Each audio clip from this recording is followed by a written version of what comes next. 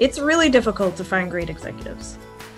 Spirit Consulting helps organizations find all-star executives and hire the right one using work psychology, so you can serve more customers and grow your business. To get a free quote, go to spiritmco.com. Enjoy the show. Welcome back to the Virtuous Heroes podcast. So excited to be able to connect with you today, Katie.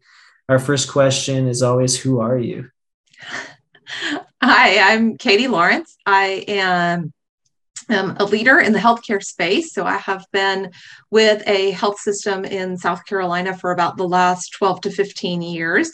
And I'm not clinical by background. My role is in administration for the health system, and I work with medical practices, really doing a lot of work on connecting different groups within the health system. As you get into a large corporate space, whether it's healthcare or any other industry, there's a lot of room for connectivity and a lot of room for things to get dropped between those various entities. So a lot of my work is connecting folks and making sure that we make the right next steps, no matter what the project is or initiative is for our patients, and that we're always being mindful of our physicians and other team members who are really carrying out that work that impacts our patients so directly. So to stay present, I saw that you had a little kitty cat that just jumped on. I think they wanted a cameo into the podcast. He must have. What's your cat's name? My cat's name is Hank. Hank.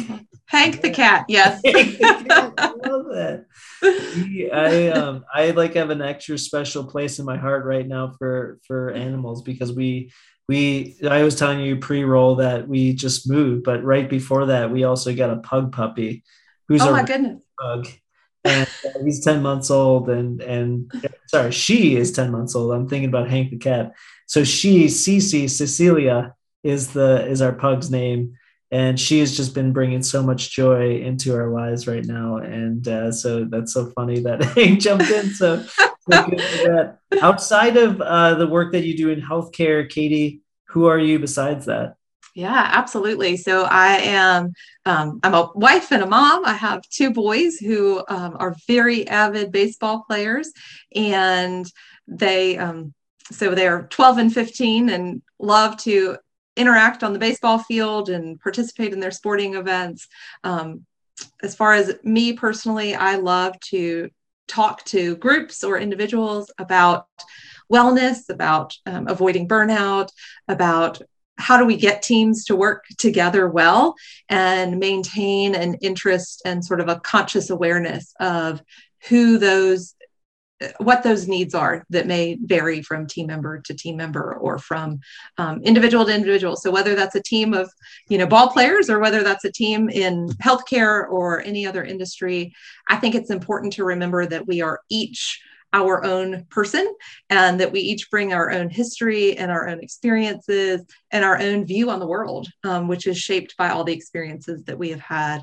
And that generally speaking, we're each trying to do the very best we can. Nobody goes out on the ball field to mess up. Nobody goes to work to mess up. And so I think it's really important that we each learn to think through and to pause and take notice that someone who is maybe making you angry that day, or maybe ruffling your feathers in a certain way, how do we pause and make sure that we are really looking at the point of view that perhaps they're just coming at things from a totally different perspective. So lots of openness to continuous learning. I love to listen to podcasts. I love to listen to speakers who, bring different insights from around the world, or different cultures, or, different parts of even our own country, because there's such different experiences that everyone brings to the table. So what are some of the podcasts, or what are some of those, just tell us some more, like specifically, what are some of those things that pique your interest or people you're following? Yeah, so I love to listen to Brené Brown. I think she's a phenomenal speaker. I think she brings a lot of insight into just sort of leadership and parenting in general. I often listen to podcasts that have to do with burnout or wellness. There are other thing that I really like to listen to are podcasts around the Enneagram, which is a I won't say personality typing, but it is a way of understanding the world through different personality features. So a little different than sort of a Myers-Briggs or a DISC analysis, where it's really looking at sort of how you show up. The Enneagram tends to look at what motivates you to show up in the way that you do, not just the outcome itself. Another podcast that I love is Brooke Castillo's The Life Coach. I think it's just called the Life Coach podcast, or the Life Coach Institute podcast. And she's a wonderful thinker who just sort of reminds people to stay present in the moment and to realize that our thoughts are shaped by our experiences, and that having those thoughts then in turn impacts our emotions, which then in turn impacts our actions, and that our actions are what result. So lots of different models on how we think, how we act, how we show up as humans. And just that those little nuances can make a big difference when we're talking about outcomes. So. Awesome. Well, thank you for sharing. I will definitely have to check out some of those resources you just shared as well. Awesome. And so can you tell us, Katie, a little bit about your leadership journey and how you got into the position that you're in today? Sure, absolutely. So I graduated with an undergraduate degree in economics and Spanish, and had no idea what I was going to do with it. I actually went into engineering consulting. So not an engineer at all, but the space of helping engineers find the site where they were going to build. I knew that wasn't going to be my career forever. And my husband and I moved out of state, and I fell into the world of medical practice. Needed a job, was new in town, and sort of fell in. And that was my first experience at a front desk. It was my first experience with insurance. It was my first experience with the whole sort of idea of healthcare in general. And when we moved back to South Carolina, where we are now, I continued to work in a couple small medical practices, and then got my foot in the door with a larger health system. So I began to manage one practice, and then I had responsibility for a few practices. And then about 7 years ago, I was given the opportunity to move into a role that looked across our medical group and really started to make connections. So we were moving to a medical record that was integrated across the entirety of both the medical group, and then it was soon to be followed by integrating with the hospital, which is wonderful for patient care, because then especially in times like COVID or any other care where a patient is moving from the medical practice space into the hospital and then back, and perhaps seeing multiple physicians, all of that is all together, and it helps with coordinating medications. It helps with each physician being able to identify what others are thinking. But it's a lot of coordination when you talk about what a primary care doctor wants in that note to look like versus a cardiologist versus a surgeon. And so how did we come to a place of making sure that we were being both compliant and the fewest number of clicks? Because if you have to click 72 times per patient times 20 to 60 patients a day, that gets to be a lot of clicking. And one little click on an email might not feel like much, but when you're having to do multiple clicks on multiple patients for the same rote movement, it gets to be a lot. So a lot of my work has been in making sure that we're doing the best things for our physicians, and that it's then having that outcome of having the best documentation of care for our patients. So a lot of having to consider multiple aspects and multiple perspectives. So how are we making the highest quality, the lowest cost, the best experience for our patients, and the best experience for our providers? That's a lot of needs to balance all at once, especially when you talk about different personalities. So a lot of my work has been in integrating teams, and how do we stay open to the possibility that someone else's perspective may not be the same as ours. And so that's been my role for the last 6 or 7 years. And obviously with COVID, it's changed a good bit. The focus we have had has been on quick learning. I think healthcare has moved faster in the last 2 years as far as being able to be nimble and do things like have video visits or change the way that we see patients, for example, with drive-through testing or drive-through vaccination or those things that have come up in healthcare systems across the country. I think it's been an opportunity for healthcare to really grow and innovate and show that we are truly patient-centric and not necessarily health system centric, which has probably been the monolith that we have been for decades. So, well, thank you for helping our listeners get kind of a viewpoint into your journey and and where you're coming from in the work that you're doing as well. So you had talked to, I keep hearing you talk a lot about basically like burnout. Was there a period in your career that you went through some suffering with burnout and had to kind of go through that trial? Can you speak to that? Like, I'm just curious as to like why that platform? Yeah. So I don't know that I ever hit the lowest depths of burnout. I think I'm lucky in that regard. I think I began to see it in others. I began to see it becoming a real possibility. Now, I won't say that there aren't days of my career that haven't been poor or that I didn't need a change. But I think that true burnout is something that I've more watched others experience and have had the opportunity to find tools that helped them before it really took an impact on my life. So I was sort of had the benefit of being close enough to some who unfortunately were going through burnout themselves.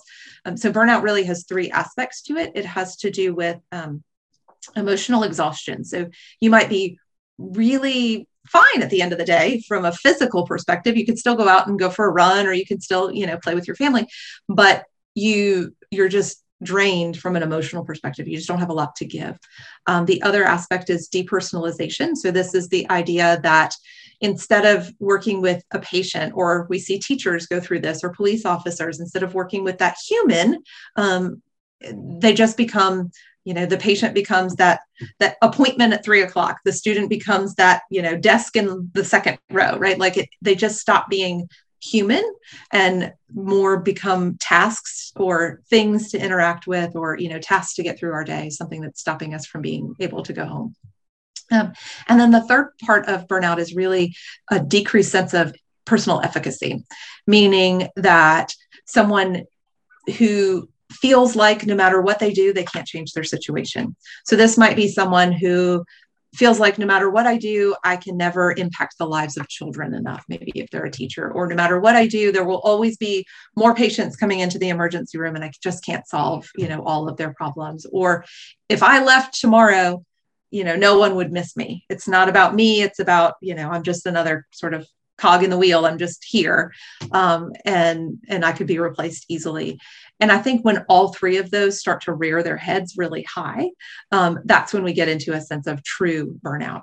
Now, I will say that at any given time in healthcare, 2/3 of team members have at least one of those symptoms. So it's not as if I haven't ever been emotionally exhausted, or I haven't ever felt like, what, it's not worth it. I'm never going to, solve the problem. Oh, no, I might be on this list of the people. Right? Yeah. Right. So it's often that we find ourselves in one or more of these categories, and we sort of ebb and flow in and out of them. And that's not the end of the world. It's when those things start to make you sense that, I just want to be anywhere else. Just get me out of here. I just can't do it another day. And really starts negatively impacting truly a lot of aspects of your life. We know that providers and physicians and nurses who are burned out have poorer quality outcomes. They have poorer patient experience outcomes. But the scarier thing for me is that folks who are burned out also have higher rates of chronic disease. They have higher rates of automobile accidents. They have higher rates of divorce and alcoholism and other, negative things that nobody goes into their career to think, I want to negatively impact my marriage or my, my health or anything like that. I mean, people go into healthcare or teaching or any field where you're interacting with people to help other people, right? And so it's really, it's quite a shame when we find ourselves in such a state of burnout. So, yeah. So what says you to the person that's listening to this right now and they're checking the box on all three? What does one do to basically get out of that? Yeah, I think there's a lot of things that I think first and foremost, it's recognizing that you didn't get into it overnight. So you're not going to there's no quick fix, right? So it's incremental. It's remembering to hold yourself with some grace. So you're going to have good days and bad days, and it's going to get incrementally better. Sometimes it's about changing your perspective, and other times it's about changing your environment. So there are really 8 aspects of wellness. And I think when we can start to sort of recognize that that wellness isn't just, eating broccoli and going to yoga class, that it's really about much more than that. I mean, your physical wellness is one aspect, your emotional wellness is another. But having things that keep you excited outside of work. So having hobbies is intellectual wellness. Having a career where you feel like you are making a difference. And you might not make a difference every day and every moment, but if you can make a small difference in your career on a regular basis, that tends to keep people moving away from burnout. So that's occupational wellness. There is environmental wellness, which is the idea that your literal physical environment is either going to contribute to the stress that you're feeling, or it's going to, at least maybe it's not going to make you feel calmer unless you go to the beach every day or go ahead to the mountains. But it hopefully isn't just adding more and more chaos to what you are doing. Or if it is adding chaos, if you happen to work in an emergency room or happen to work, somewhere that is chaotic, that you have other breaks and balances that you're not constantly for, 24/7 in that kind of an environment, that you have a way to break out of it. Other aspects of wellness are financial, which again doesn't mean that you are the richest person in the world. It means that you are able to balance what you have coming into your financial situation with what you need to go out, so that your income and your expenses are kind of in line. And the one that I find the most important is, and that the research shows that you can have all of the other 7, but if you don't have spiritual wellness, then you are more likely to be at risk for burnout. And spiritual can mean religious, and for a lot of people it does mean religious, but it's really even broader than that in a lot of aspects. It's about having a sense that you as a person matter, and that you as a person have a purpose in being, having a life, right? That you are here, for some people, it may be to interact with the puppy, or it may be to interact with your family. For others, it's their career that gives them purpose. And for others, it's, sharing a message that gives them a purpose. And just knowing that you are valuable, and that your unique sense of who you are is important to the greater community on Earth. So that's kind of the biggest factor. And you want to try to maintain, again, trying to balance 8 different aspects of wellness all the time. It can maybe make you feel like you have to go crazy too, but it's not about being a stellar, an A+ student in each of those. It's about just sort of having an awareness of where you are. And sometimes what we see with burnout is that we can have 1 or 2 of those that get really off kilter. And so when we start to bring those back into our sense of awareness, we start to see more balance coming forward. And like I said, especially with the spiritual one. Have you been feeling unfulfilled? You want to be happy, but just continue to struggle. One of the best ways to experience joy is by caring for the homeless. A charity I've grown to love, River of Light, food rescues 1 million meals per year for the needy in Chicago. Imagine how that makes you feel, knowing that you're helping feed children and veterans. To make a tax-deductible donation, visit riveroflightchicago.org. Again, riveroflightchicago.org. No one should go to bed hungry. Awesome. Yeah, was interesting. I guess the first thing that came to mind was just like, as you were just speaking through that, like, you've got this beautiful, like, green floral background. You've got Hank the cat who jumps through. So you're like living, multiple aspects of what you just spoke about as to how to, maintain a healthy, balanced life. And basically, just, all of those different things that if you're going through burnout or you're starting to experience some of those symptoms, different ways to be able to cope through that as well. So that's excellent. And yeah, I guess obviously I might lend towards the spiritual than anything. And I guess what I'm trying to communicate here is I think all of those things that you communicate is important, but as you mentioned, the spiritual aspect is interesting to me because I would say that I obviously at this point for the last 8 years, I'm a very spiritual person, but before that time, went through like a 20-year season where I was not at all. I wanted nothing to do with it.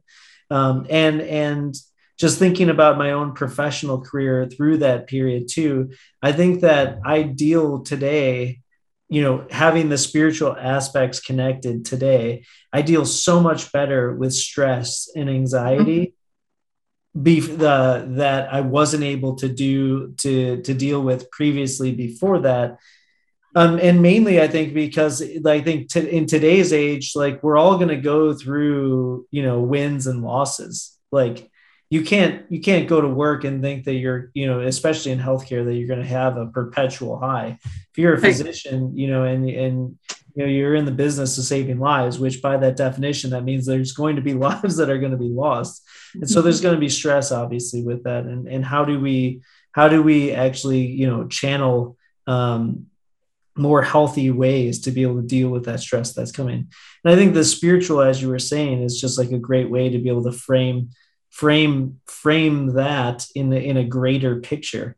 But at the same side, I think the other element that, like, I know for me, at least in the Christian faith, one of the first things that they, when you're like kind of like new to the faith, they always talk about identity, which, as you were talking about, like the value as the way that you see yourself, and like, recognizing that you have to be able to receive love before you can give it.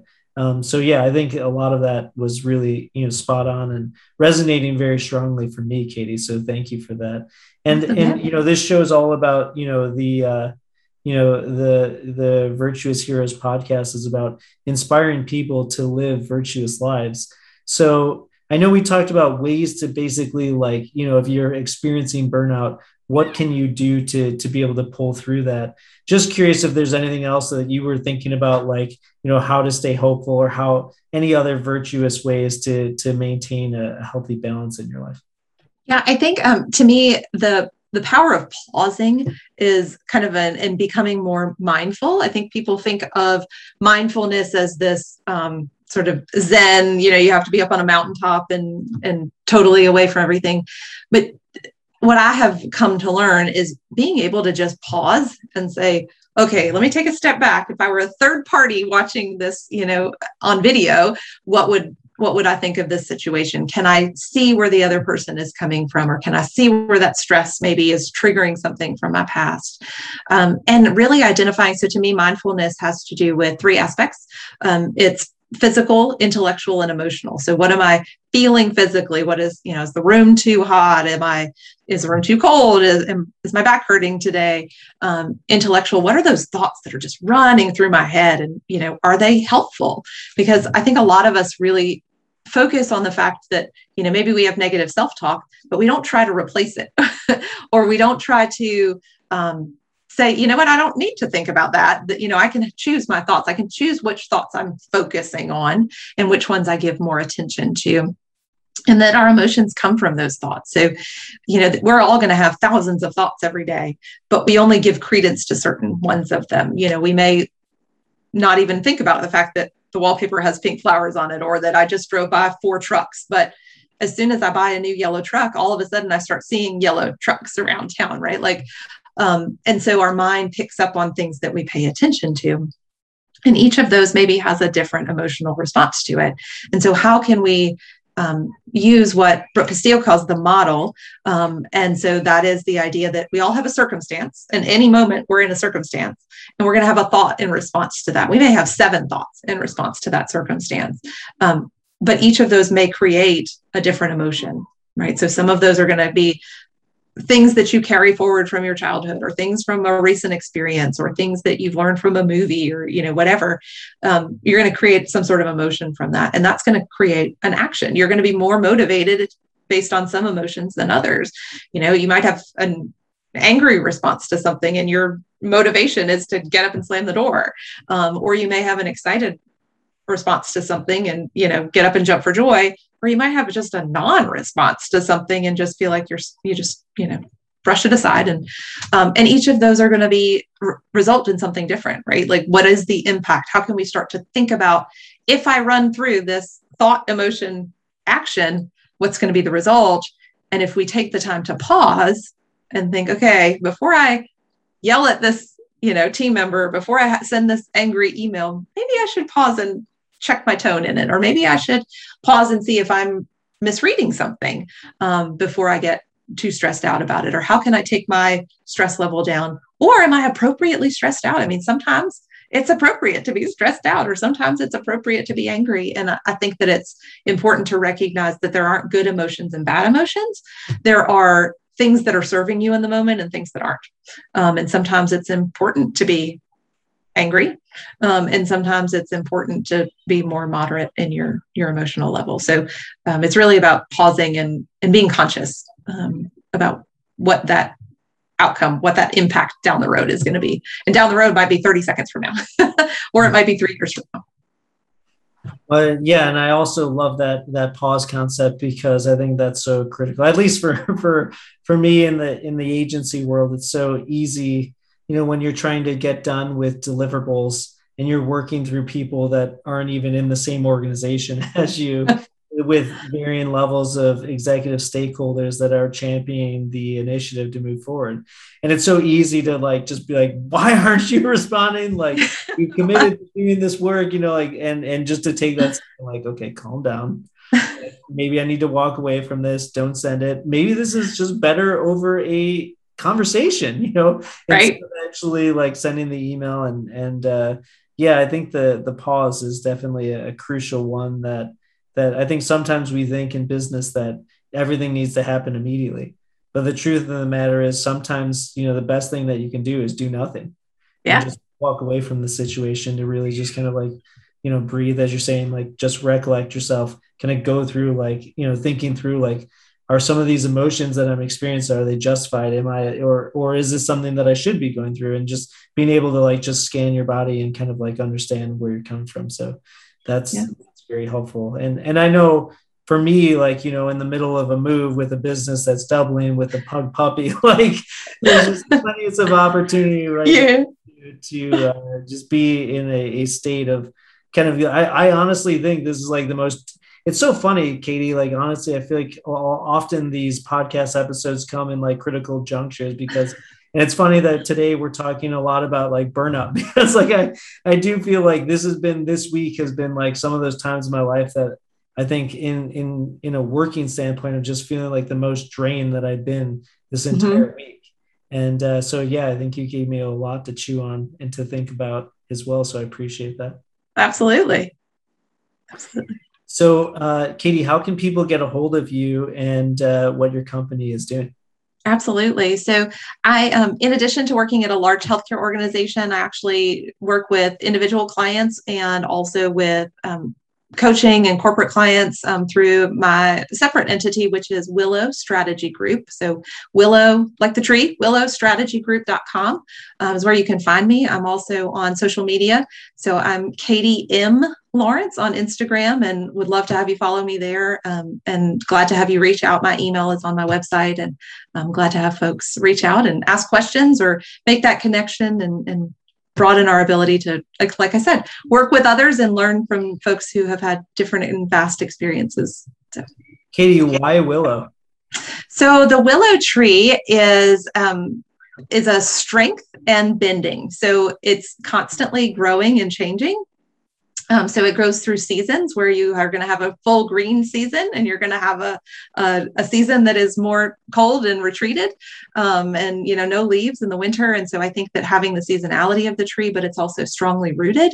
It has a firm but flexible trunk to grow from. And interestingly, trees actually communicate to one another. So there's a lot of scientific research where trees are not standalone beings. They're also in a community and can communicate and I won't say warn one another, but they do fight back against diseases and musts and smites that attack them. So it's not just a standalone thing. It's more like we are as humans as well. So community is important, and the firm and flexibility and the ever-changing aspect of the tree. Awesome. Well, thank you. And just more to know there as well. So thank you everyone for watching us on the Virtuous Heroes podcast, where we inspire virtuous leadership. Katie, I hope you have a massively blessed rest of your week, and I'm sure we'll talk soon. Sounds great. Thank you so much for having me. Hey, Chris here. Hope you enjoyed the episode where we discussed all things going bald. Just joking. If you enjoyed the episode and the podcast, will you please subscribe on YouTube or Apple Podcasts or Spotify? Or you could also share it with a friend. That would be tubular. I hope you have an awesome day.